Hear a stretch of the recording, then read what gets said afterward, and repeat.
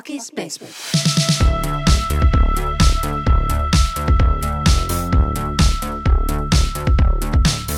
Bucky's Basement.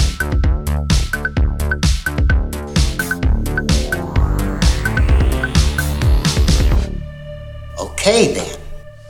Welcome to another episode of Bucky's Basement. I am Bucky, and as always, in the basement with me tonight, we have Old Boy. Yeah. And Juicebox. Yo.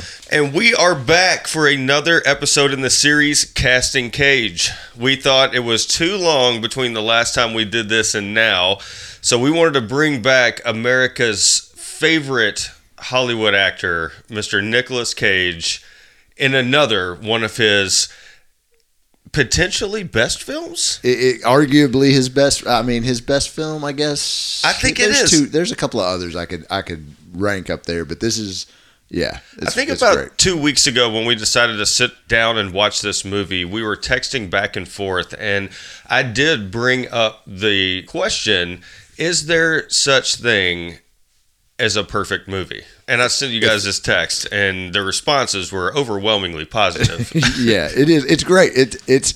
I think Juicebox was saying it's a flawless movie. It feels like it. I mean, it's got it.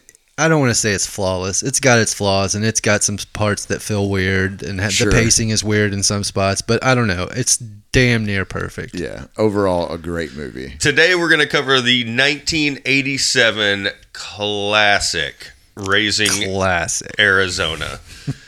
I mean, this movie means so much to the three of us. I can just go ahead and get that out there. Go ahead. We've had previous podcasts before, and a cover photo for one of them was all three of us sitting in lawn chairs. Right. Because it's an iconic, just photo in cinema history. Yeah, it really is. I mean, just Holly Hunter and Nick Cage in the desert with sunglasses on, watching the sunset. I mean, unreal. Yeah, don't forget the baby.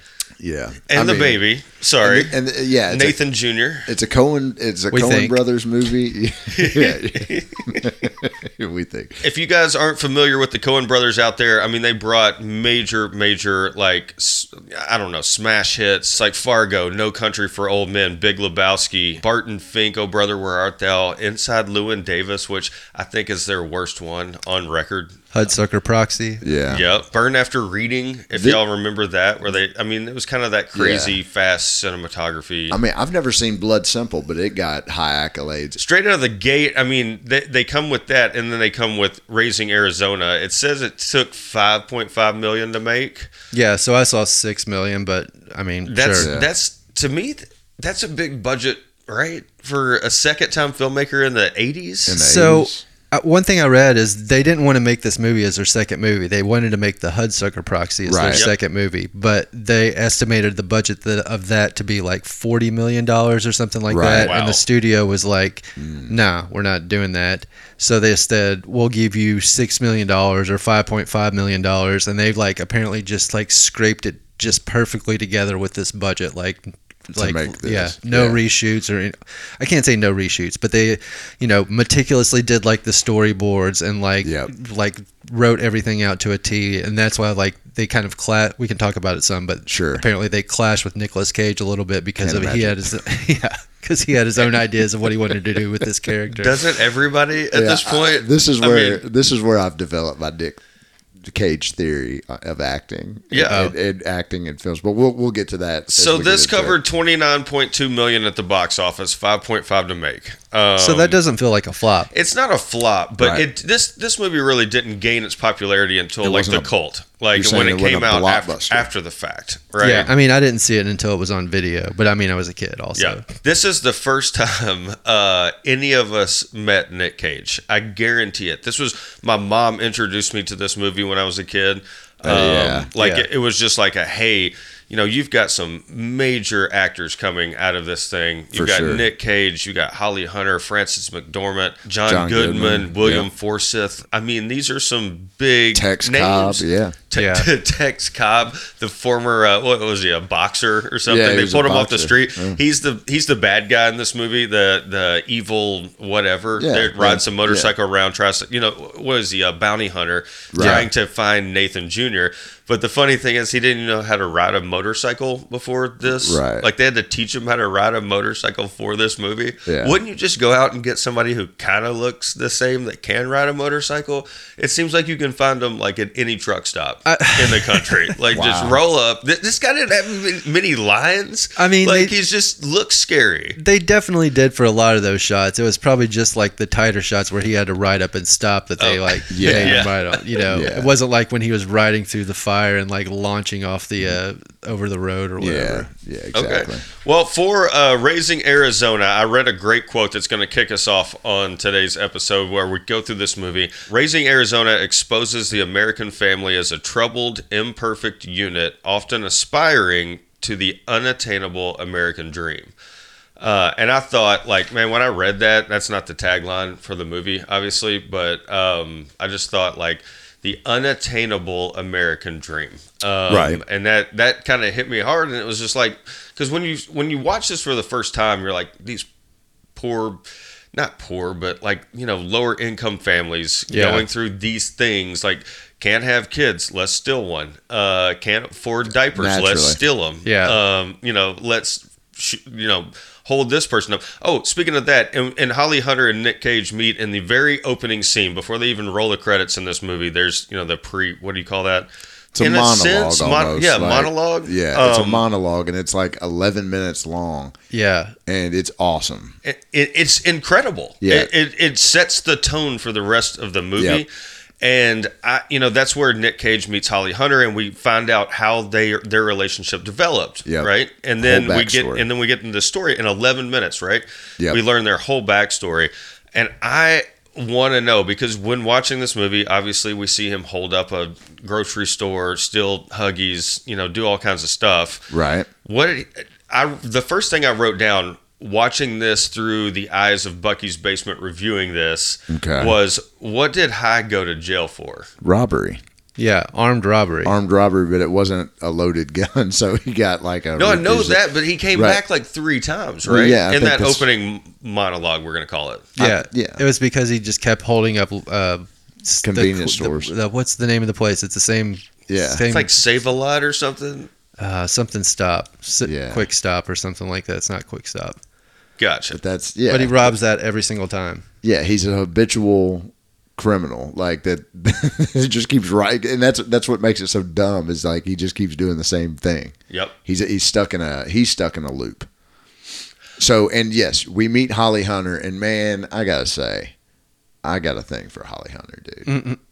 Is it her accent? Really? I don't think it's her accent, but I've can always be her accent in this movie. I've always had a thing for Holly Hunter, man. As soon as she started talking in this, I put down, I made a note that said Holly Hunter is doing her best Loretta Lynn impression in this movie. I think that's just her voice. Yeah, I think that's her. Is accent. it? Yeah. This I haven't role. seen many Holly Hunter films, so I just didn't know if that was really her, or if this is Raising Arizona her. I had a crush on her. Did you ever see Always? I didn't. She won the Oscar for that, right? Yeah, she's fantastic. No, that's her. That's just her voice. And this, so she was roommates with Frances McDormand, and this role was written for her, which I did not know that until studying. I did. I saw that too. They were roommates in 1982, year of our Lord, at Yale Film School. Yeah. Yeah, that's cool, man. Yeah, Yale Film School. Damn. And apparently Frances McDormand met Ethan Coen on the set of Blood Simple, because Frances was cast in Blood Simple. Her and Ethan Coen ended up getting together. Yeah. So they were a couple, and then Holly Hunter. Do you want to get into Holly Hunter's character in Raising Arizona? Because it's... So all right. So Holly Hunter, is a police officer, right? In this, what's the town of Arizona? Did y'all? I never got a town. Anyway, all right. So she's and High, played by Nicolas Cage, is a petty criminal. Mm-hmm. So they meet when he's getting fingerprinted. What do you call that? Not registration, but he's getting booked. Booked. Yeah, yes. Booking. Right. So. They're booking him, and they hit it off. They're flirting, and each time he comes back through, you can see like the stages of the relationship getting more and more serious. So, by the start of the movie, he's out. They're together. They get married, and they want to have kids, but she's barren.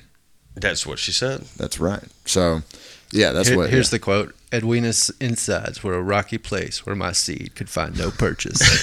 That's a good one. It's poetic. It really is. Yeah. The writing in this film is unreal. Yeah, it is at good. times. Take us through the story, and we'll just fill in, I guess, right? Well, I mean, the story's simple. It's cut and dry. I want to get into a couple of different things today just based on this because I did write, God damn, this movie is written so well. That's a note I made. And then I said prior to the opening credits, this is where we're about to start here, prior to the opening credits, this is already a best picture to me. Yeah. Like, it's just, again, we can't under or overemphasize the importance of that first 11 minutes. It is. The pacing of it is like perfect. Like just it tells so much of a story in just such a small amount of time. So we get into this. Obviously, old boy told you a story. The couple gets together. They are barren. They can't have a baby. You get this, flash on TV that says this, family's about to have quintuplets. Quintuplets, yeah. So that's 5 babies, more than they can handle at a very elderly age, by the way. The Arizonas come into play here. Right. So we obviously see what's going to happen, right? They create this idea that they're going to steal one of the babies. They have more than they can handle. Yep. And then the story just goes off the rails from there. Right. But let's back up because I want to get into the couple who had the quintuplets who seemed like they were at least 56 years old. It was tough to tell. The mom was like the same as the kind of like had the syndrome of the mom in a Valley Girl, The where one she was you just liked. like dressed. Yeah, but The one you liked. I was not into this mom. Okay. Just for the record. So she can't take the glasses off. No. Okay. But I still feel like it was one of those things that just dressed her up to make her look older. Yeah. Like felt like she was younger than Nathan Arizona. It did feel But that Nathan way. Arizona felt like 45 to 50 years old. You think? I have trouble in 80s movies. I can't look at an 80s movie and tell how old anybody is. Me either. It's Because like- they were all old when we were kids. Yeah. So I don't know if they're still older than me or at my age now or if they're not. But the Arizonas, we have Nathan Arizona, which, one of the best characters in the film who drops classic lines.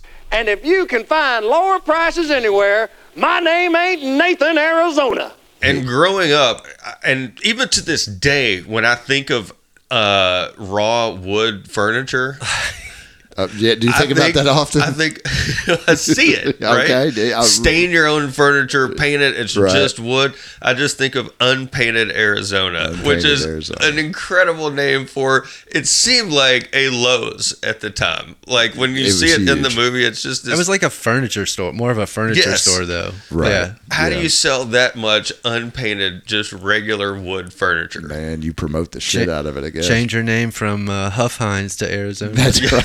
That's right. That's Oh, right. well, I wish we had that soundbite. Yeah. Because nobody would buy furniture from a guy named Nathan Huffines or something like Yeah. that. A guy I don't- named Huff Hines. But I want to talk about this because I have written down, and this is going to become a theme for me throughout this podcast, is I called Old Boy the other day. I think I said it to Juicebox too. I said, to me, the theme of this movie is bad parenting, right? I Yeah. said earlier that to me. the unattainable American dream, but I'm going to start point number 1 on why this entire movie is about bad parenting and that nobody deserves Nathan Jr. Okay. 'Cause- Nobody in this movie deserves that kid. Okay. All right. The Arizonas are the worst parents in history. I said they've got 5 infants just chilling by themselves upstairs in a crib, unmanned, while they're just sitting in the living room and listening to the sounds upstairs. So when Nick Cage breaks into this house to go steal it, you hear footprints and like babies falling out of the crib and all this Right. stuff. And these Yeah. parents are just sitting down there.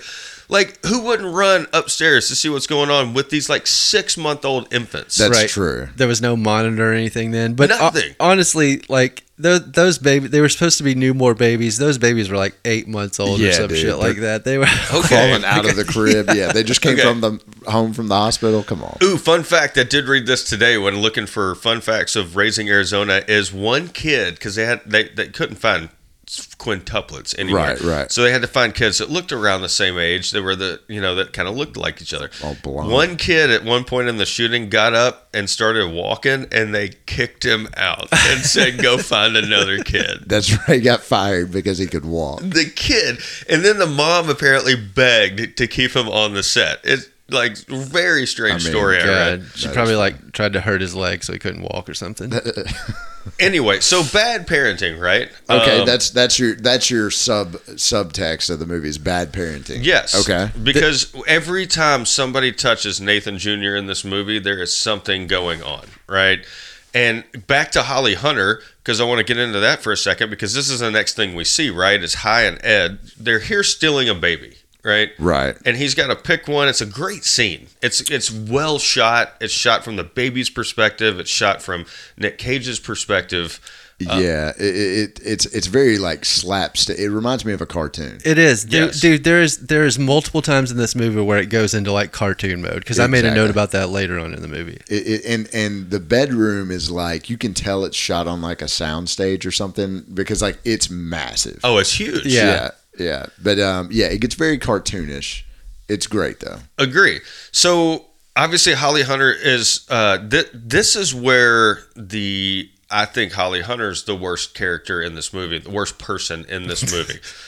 This is where it begins, right? Because she is making her husband go steal a baby, and he comes back, and she has an out, right? Nick Cage comes back, can't do it. Thought they were too cute, comes back to the car and says, "I couldn't do it, honey, I couldn't do it." And then this is what we hear. You go right back up there and get me a toddler. I need a baby high. They got more than they can handle. Right. Step number 2, or part number 2 of bad parenting. These people are stealing a baby and they live in a trailer. It's kidnapping. It's a comedy. Like they're kidnapping a baby. And I think the whole movie, I'm going to bring this point up really quick. Holly Hunter's gaslighting like the whole time to H.I. Like the entire time. Like they are fugitives. And I put this, they're fugitives. Hi, we're trying to start a decent family. Like she says things like that. Right. They stole a baby, and then we're gonna see some other shit unfold, like when his friends come back. Right. She's desperate to start a family. She wants nothing more than to start a family, and because in her mind that's their American dream is having a family, and she's unable to do it, so she goes through extreme lengths to accomplish that essentially. So after they he goes back up there, gets Nathan Jr., the baby, one of the 5, Arizona kids. Right. And then the next scene we see them go back to where they live. It's the first time we really see it is their trailer. And I said, can I just say, I wrote this down. I don't know why I write in these ways, but I said, can I just say that's a really nice trailer they live in? Like it just seems big. Is it? Yeah, well, it's shot like wide. I mean, it looks real big. Yeah, I guess. I love that scene where they bring him home though. When he runs in the house to like get everything ready, he grabs that Playboy off his nightstand and like throws it under the mattress, but then like has a second thought, like pulls it out, looks through it real quick, and then throws it back under the mattress. It's just so good. It's funny. But yes. All right. Yeah. All right. So yeah, they come back to the trailer. All right. So all right, keep going with your bad parenting theory. I'm intrigued. Okay. So first of all, they don't really know. This is all Holly Hunter, right? Nick Cage tries, but he just doesn't know how. Neither one of them really know how. I mean, it was her plan to steal the baby in the first place, right? Right. Yes. Yeah. I think they kind of. So they came to the same conclusion. They get it back. It's been a long day. They're worried about it. From what I remember, Hi goes to sleep, and then all of a sudden, Holly Hunter is like, he wakes up, I guess, out of that dream, the crazy long dream that sequence that's in this movie where he's talking over the background or whatever. It's incredible. Again, he wakes up and she is cradling this baby, singing like this old, like cringy murder ballad. Yeah. I mean, like deep murder ballad. Yeah. Like, I like that song. Do you? Yeah. I mean, I it's incredible. Right. The way she sings, she's a good singer. Yeah. It sounds like a lullaby, but the lyrics to it are like dark. Yeah. But then now we're living through the first couple of I guess days of this baby, of them having it, and I want to point out that the baby's Juicebox said, Right. 8 months old. Yeah. I mean, so it's Right. really hard to believe that these people just kind of had a baby and couldn't come up with an adoption idea or like anything. Well, they tried. Didn't they try adoption? But they wouldn't. They couldn't adopt a baby because of his criminal background, right? Mhm. Yeah. Yeah. So I guess that was going to be their backstory if anybody asked them a Right. question. Speaking of his criminal background, so we know he was in and out of prison, and the next scene that we see is in the middle of the night, the very night that they bring home this baby, coincidentally, or for movie purposes.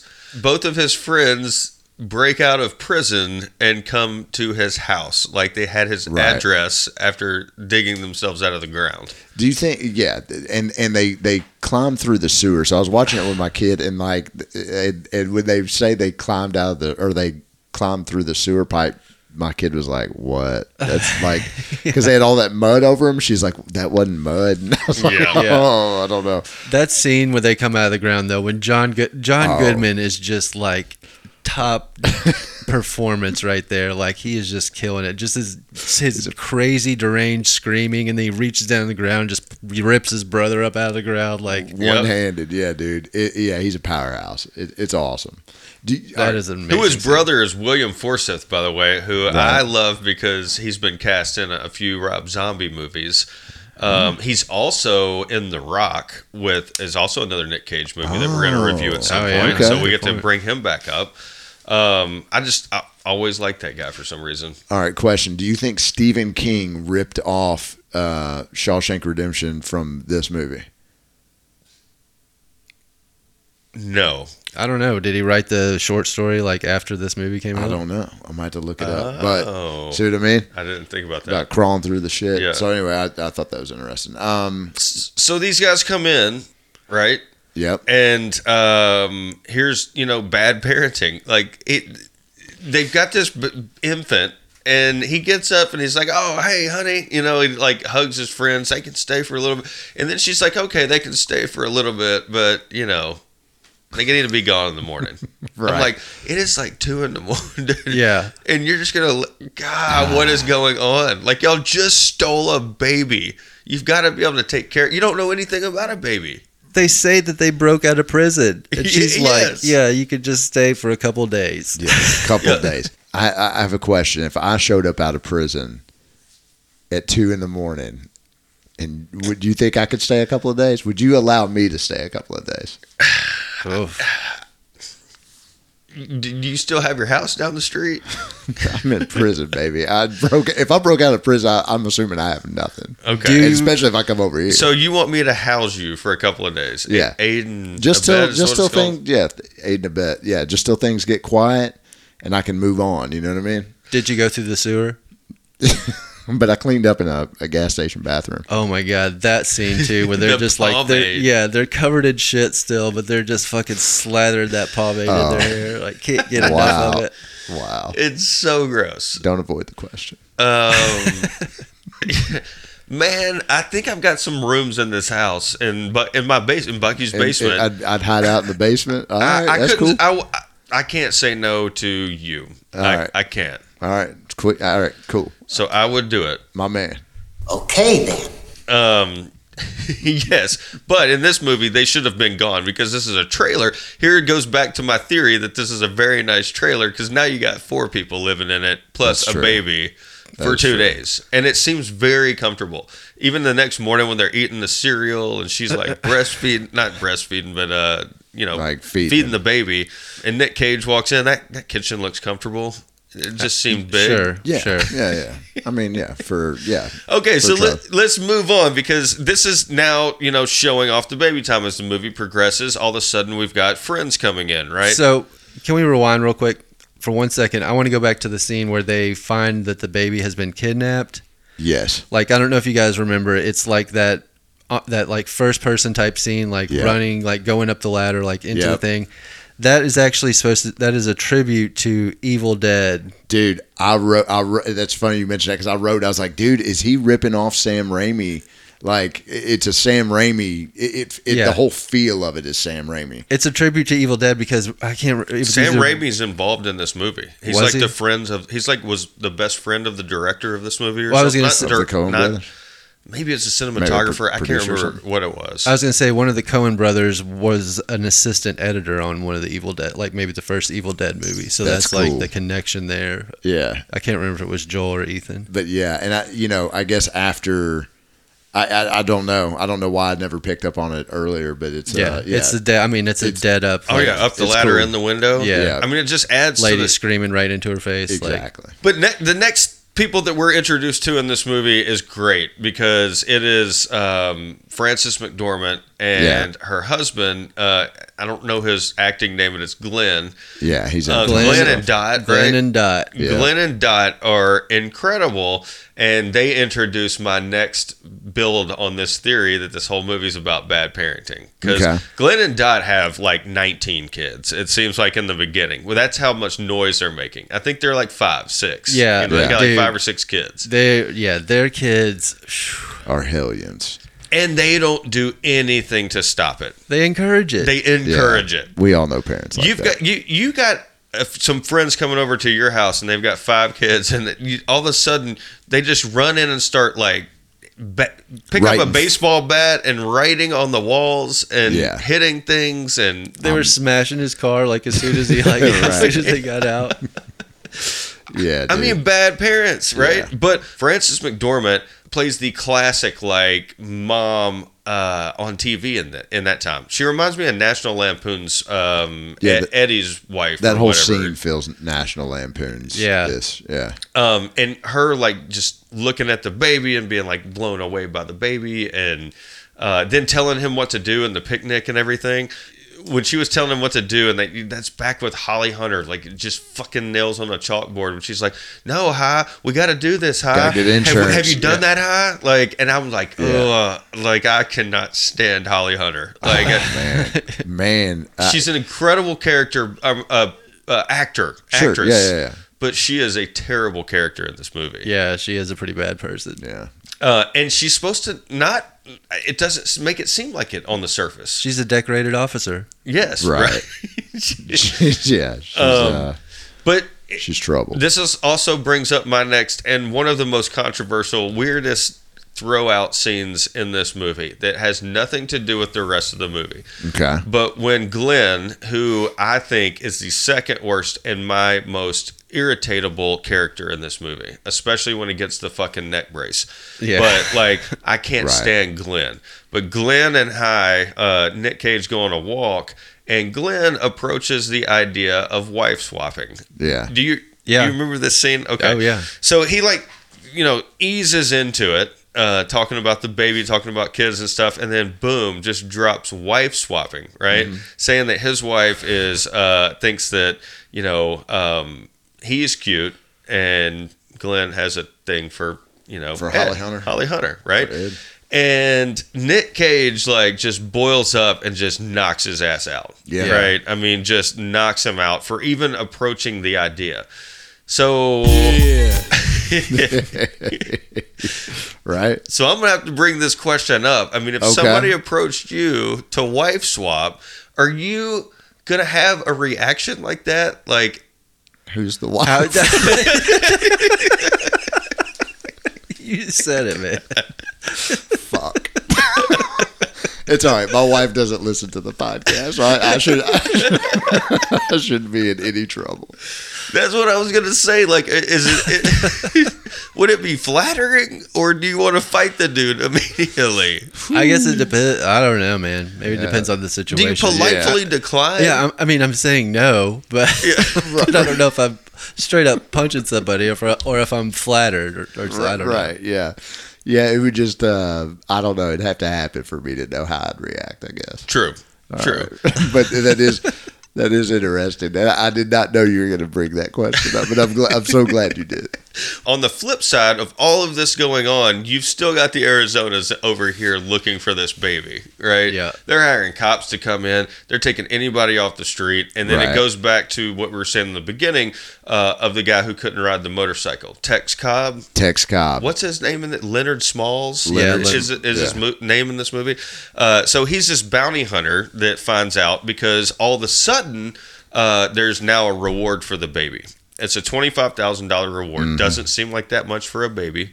As Leonard Smalls brings up in a later scene where he's like, dude, I could sell it for more than that. For $50,000 or something. Yeah. So babies were apparently going for $50,000 in '87, which still doesn't seem like that much for a human being. Yeah. You would think the reward would be everything. Yeah. And this is where the story goes off. This is where all of the intense things happen. This is the build up, the explosion, the pop or whatever is when all of these different people, the friends, the swinger friends with the 6 kids, the 2 guys out of jail, High's friends, the bounty hunter, the Arizonas, everybody is looking for this kid because now it's worth money. Right. And a lot of people have been exposed to Nathan Jr., including 2 ex-cons and the whole other family. Yeah, it's so yeah, this is where the problems start, right? This is the downfall. Yeah. So the 2 ex-cons catch wise on the baby and the reward, so they're out to steal the baby.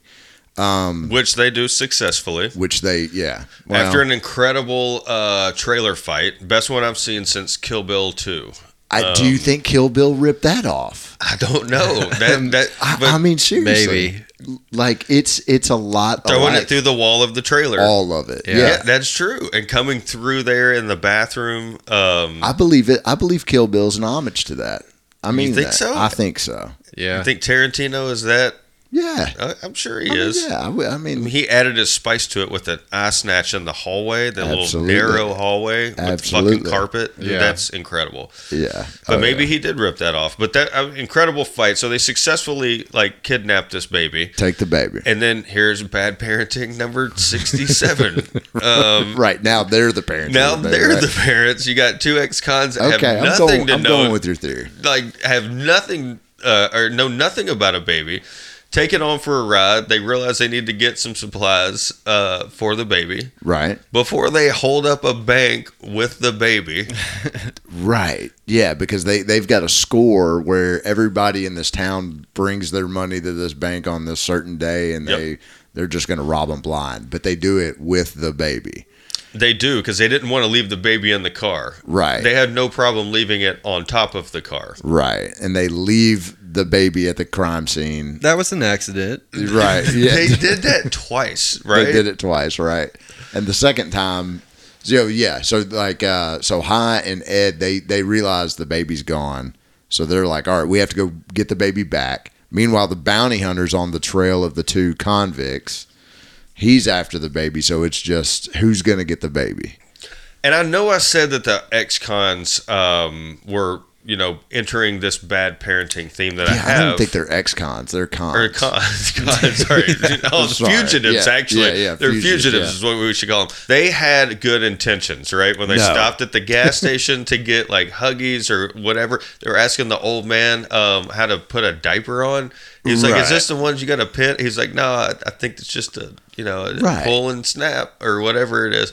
And then you get, to me, arguably, and something that I've said for 30 years, every time, as when somebody says, what's your favorite line of any movie ever, it is without a doubt.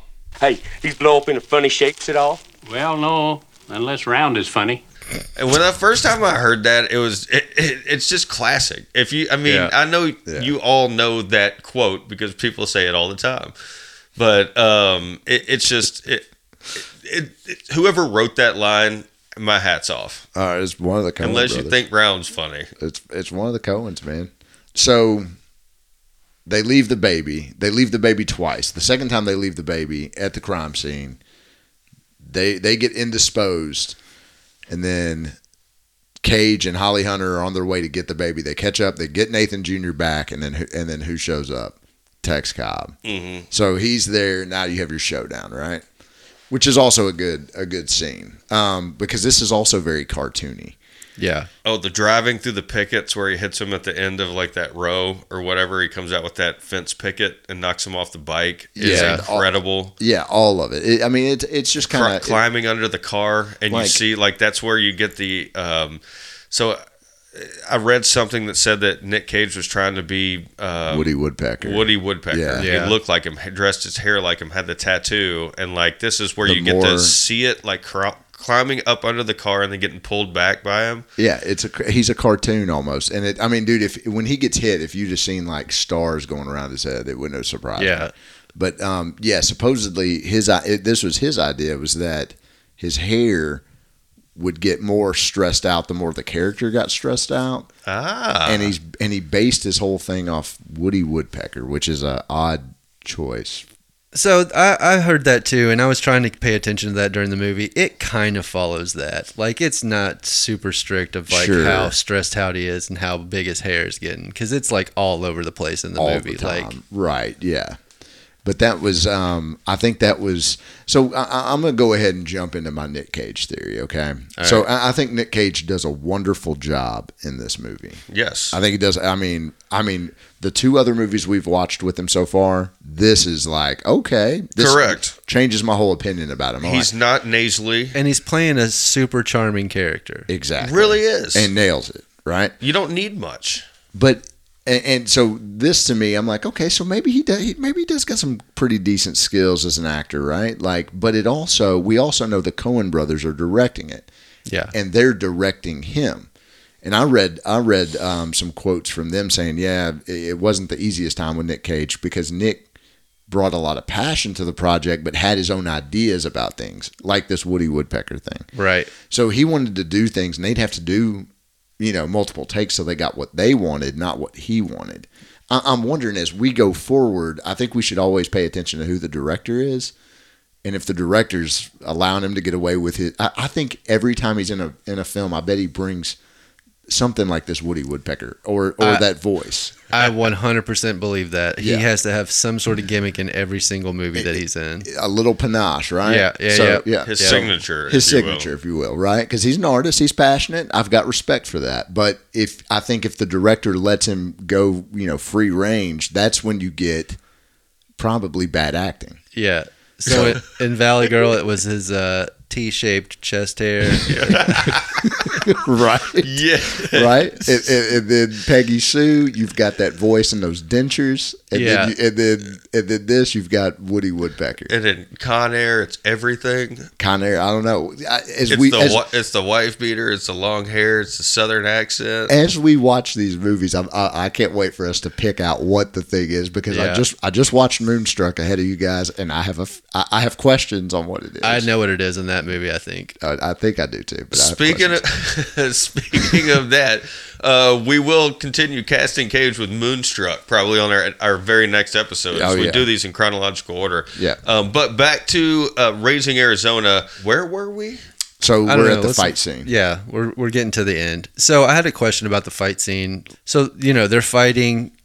Nicolas Cage pulls down his jacket or whatever and reveals like the same Woody Woodpecker tattoo that he has or whatever. Yep.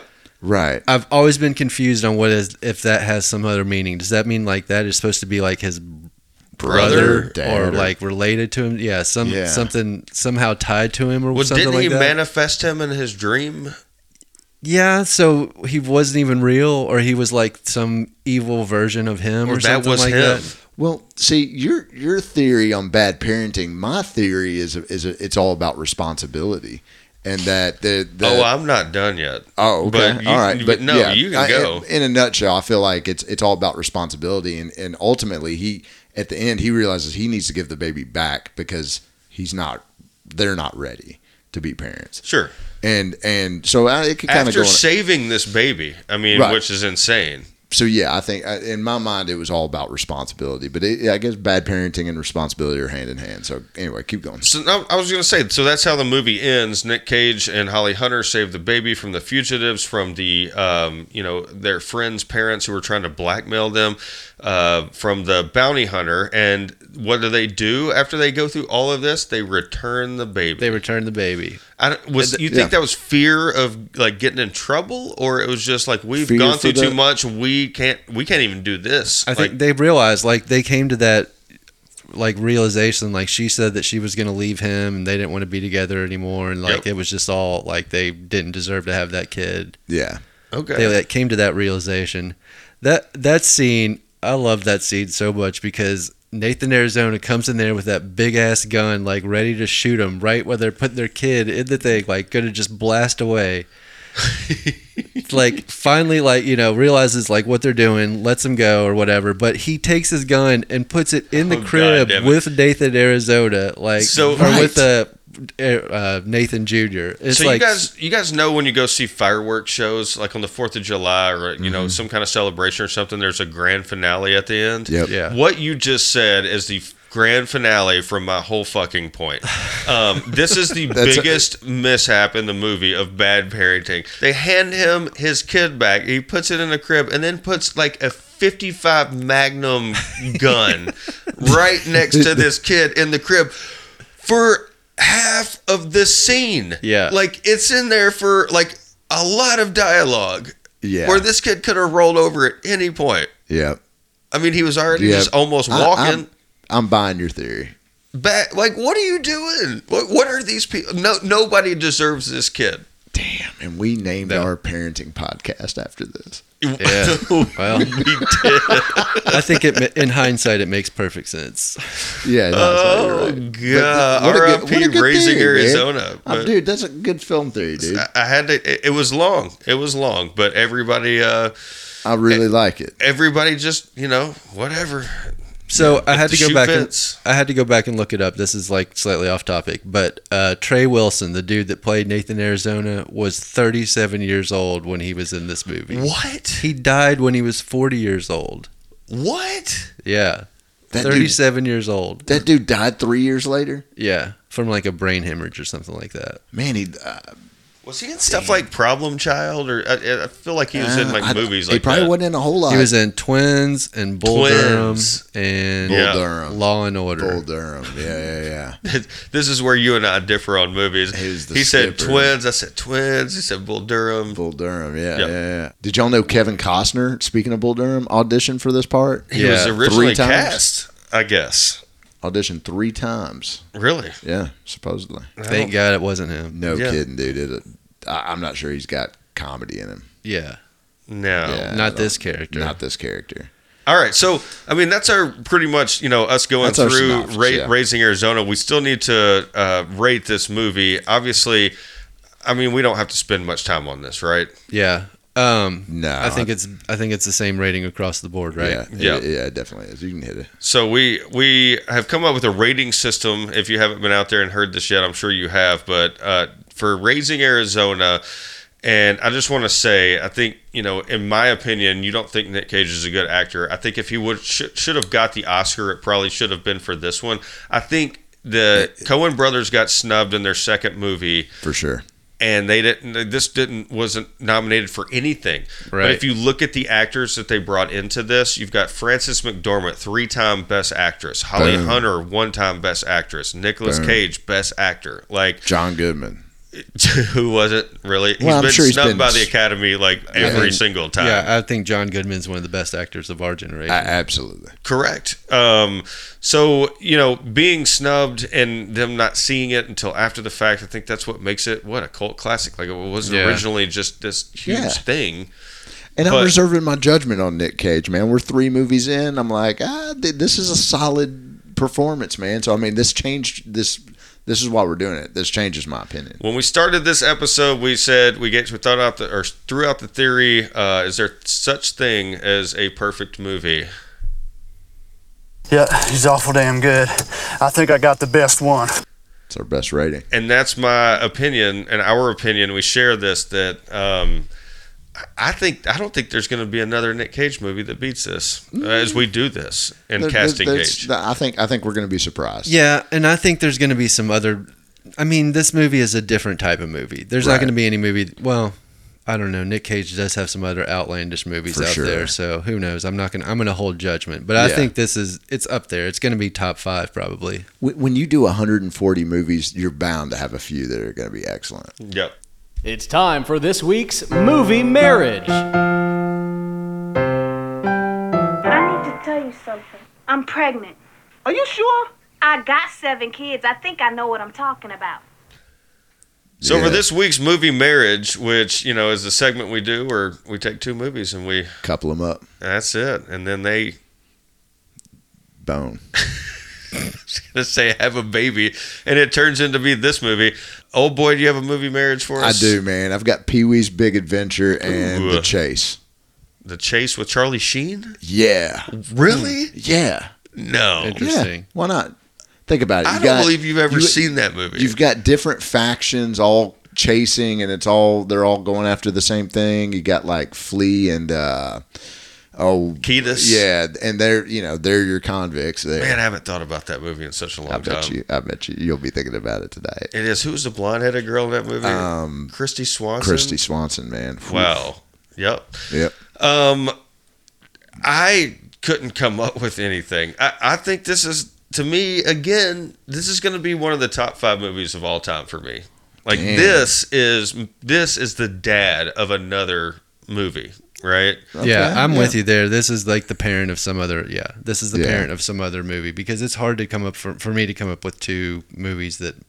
Yeah, that describe this. The Coen brothers they nailed it on number 2, and that's probably why they got 15 more opportunities and bigger and bigger and bigger, and they eventually won directing awards and producing awards and cinematography 100%. Awards, and they deserve it all. Yeah, it's always a movie that kickstarts that might not gain popularity that year, but it just builds and builds and builds. And I feel like I let Old Boy down with no movie marriage. But no, it's okay. We always have tagline. We do have tagline. You got a tagline? A non-creative one. But mine's not super creative, but it's all right. Because there is also a theme through this movie. It's not bad parenting, but it is 2 words that really tie this movie together, and they're my favorite thing. So this week I'm going to go with Raising Arizona. Okay, then. And I just love it. I the first soundbite I called Juicebox and said, add to this board is... Okay, then. All right. I could hit that 1,000,000 times. It's just the way they say it. All right, here's mine. Raising Arizona, it's still kidnapping. Yeah. I was watching with my kid, and I'm in it. I've enjoyed it. And Sam's like, man, they're kidnapping. They're the heroes. They're the good guys. And they're kidnapping. I'm like, yeah, babe. I'm like trying to explain. I'm like, yeah, you're right. It's kidnapping. It's wrong. So, you know what I thought about? Kind of a knockoff of this. If I would have done a movie marriage, what's that? Was there Goldie Hawn movie about kidnapping where they wear duck masks? Terrible People. Something like that? Is it Terrible People or Other People's Money? No. Ruthless People. Ruthless People. Hell yeah. That movie's good. Yeah. Danny DeVito, right? Yep. Yeah. Juicebox, you got a tagline? Man, I got no tagline for this. I failed. That's okay. You can just go with... We never get to play that because we haven't seen a bad Nick Cage film yet. That's our worst rating, and I always want to hit that button. That was Old Boy's rating for the first Nick Cage movie we watched. Yeah. I also want to throw this out because I don't think we've hit it yet. I've been taking these Huggies and whatever cash you got. It's just like Nick Cage abandoned the nasally voice. He abandoned like the crazy acting. It was just him. He actually did an accent and nailed it, nailed the character, nailed the acting. I mean, so he did great. That scene right there where he robs it and then he's running through the neighborhood and the police are just firing at other people's houses. Like that scene is that's the cartoon scene also. Yes. Like when he gets back in the car, they're having like this crazy back and forth that's like super fast talking and just like so ridiculous. And she punches him in the face and he like goes cross-eyed. It's like totally just like not real, non-real. And you got Nathan Jr., the best child actor in the world, in the back, like pulling his hood over him. And it was so. I mean, you gotta admit that was cute. It was awesome. Just playing that out. And Holly Hunter, this is the only saving grace for her, as far as I'm concerned, in this movie, is the doubling back to get your husband and not just giving up on him. Yeah. And then the sliding Huggies, middle of the street thing, dude. Perfect ending to that whole scene. Solid. Yeah. It started with Huggies, ended with Huggies. Man, God, this is such a good movie. If you haven't seen it and you're just listening because you like us, it's on Amazon for $1. Yeah. So that's if you haven't seen it, I'll pay for you to see it. You can reach out to us at Bucky's Basement. There's a little inquiry form or something to fill out. Just say, hey, Bucky owes me a Raising Arizona. Request $1 from Bucky. That's it. Put your Venmo handle on there. Amazon's going to jack it up to $4.99. I'm dishing out dollars on Bucky's Basement. Well, all right. If you guys don't have anything else, man, this is one I was looking forward to for so long. Super pumped. Wait, I do have a tagline. I forgot I wrote it down earlier. They were Jamies. They had Yodas and shit on them. It's a great Nathan Arizona quote. Yeah. So good. So good. That's just one of my favorite quotes of the thing. Another quick thing I wrote down was like, the grenades in this movie were wild. Like, they made the most giant explosions. Like, no matter what. That's where a big chunk of their budget went, I think, was just like blowing shit up with grenades. And there's so many like random glass. If you rewatch it, like, look at tables. There's random glasses of milk on like people's tables, like throughout the movie. It's so bizarre. Like, I'm not sure if that means something, but like when Nicolas Cage is writing his letter, like his goodbye letter, there's a glass of milk there. There's a glass of milk on Nathan Arizona's desk when he's meeting with Leonard Smalls. Yeah. Okay. There's just like random glasses of milk throughout the movie. I don't know what exactly that means, but Interesting. There's also like 1,000 beer cans all over the house after the convicts had been there for like 6 hours. Yeah. Like, where did they get the beer? Yeah, they had a beer pyramid and everything. It's like, damn. All right. I did write one quote I want to leave you with was, every day we kept a child out of the world would be a day he would have missed. And that was like towards the end of the movie. And I want to say Nathan Arizona said that in the very last scene where he's returning the baby. So I just want to commend again the writing of Raising Arizona. It's just unbelievable. We could sit here all night and just gush about it, but you guys don't want to hear that. You guys want to get on to our next episode, dropping these every single week. Our next episode on Nick Cage is one that we have all been dreading for so long. Oscar nominated, Oscar winning, many awards and accolades for this 1987 drama, Moonstruck. Not a drama. I think it's a comedy, right? Is it a comedy? I don't think unfunny comedy. I did not laugh watching it. It's an unfunny comedy. Well, this is going to be a fun one, guys, because the next one we're doing is Moonstruck. I can already hear the song. It's Amore, right? Oh, yeah. And right. Cher. And You've seen it? No, my mom used to watch this movie. Okay. I guarantee we had the VHS growing up, and this is all I remember seeing. Cher ends up winning an Oscar over some heavy hitters. So you guys got to tune in on the next Casting Cage for Moonstruck. As always, we've had a blast today on Bucky's Basement. Feel free to tune in every week. Go to buckysbasement.com, socials, whatever. Shit. Yeah. Just, hang out with us. Tell your mom in there.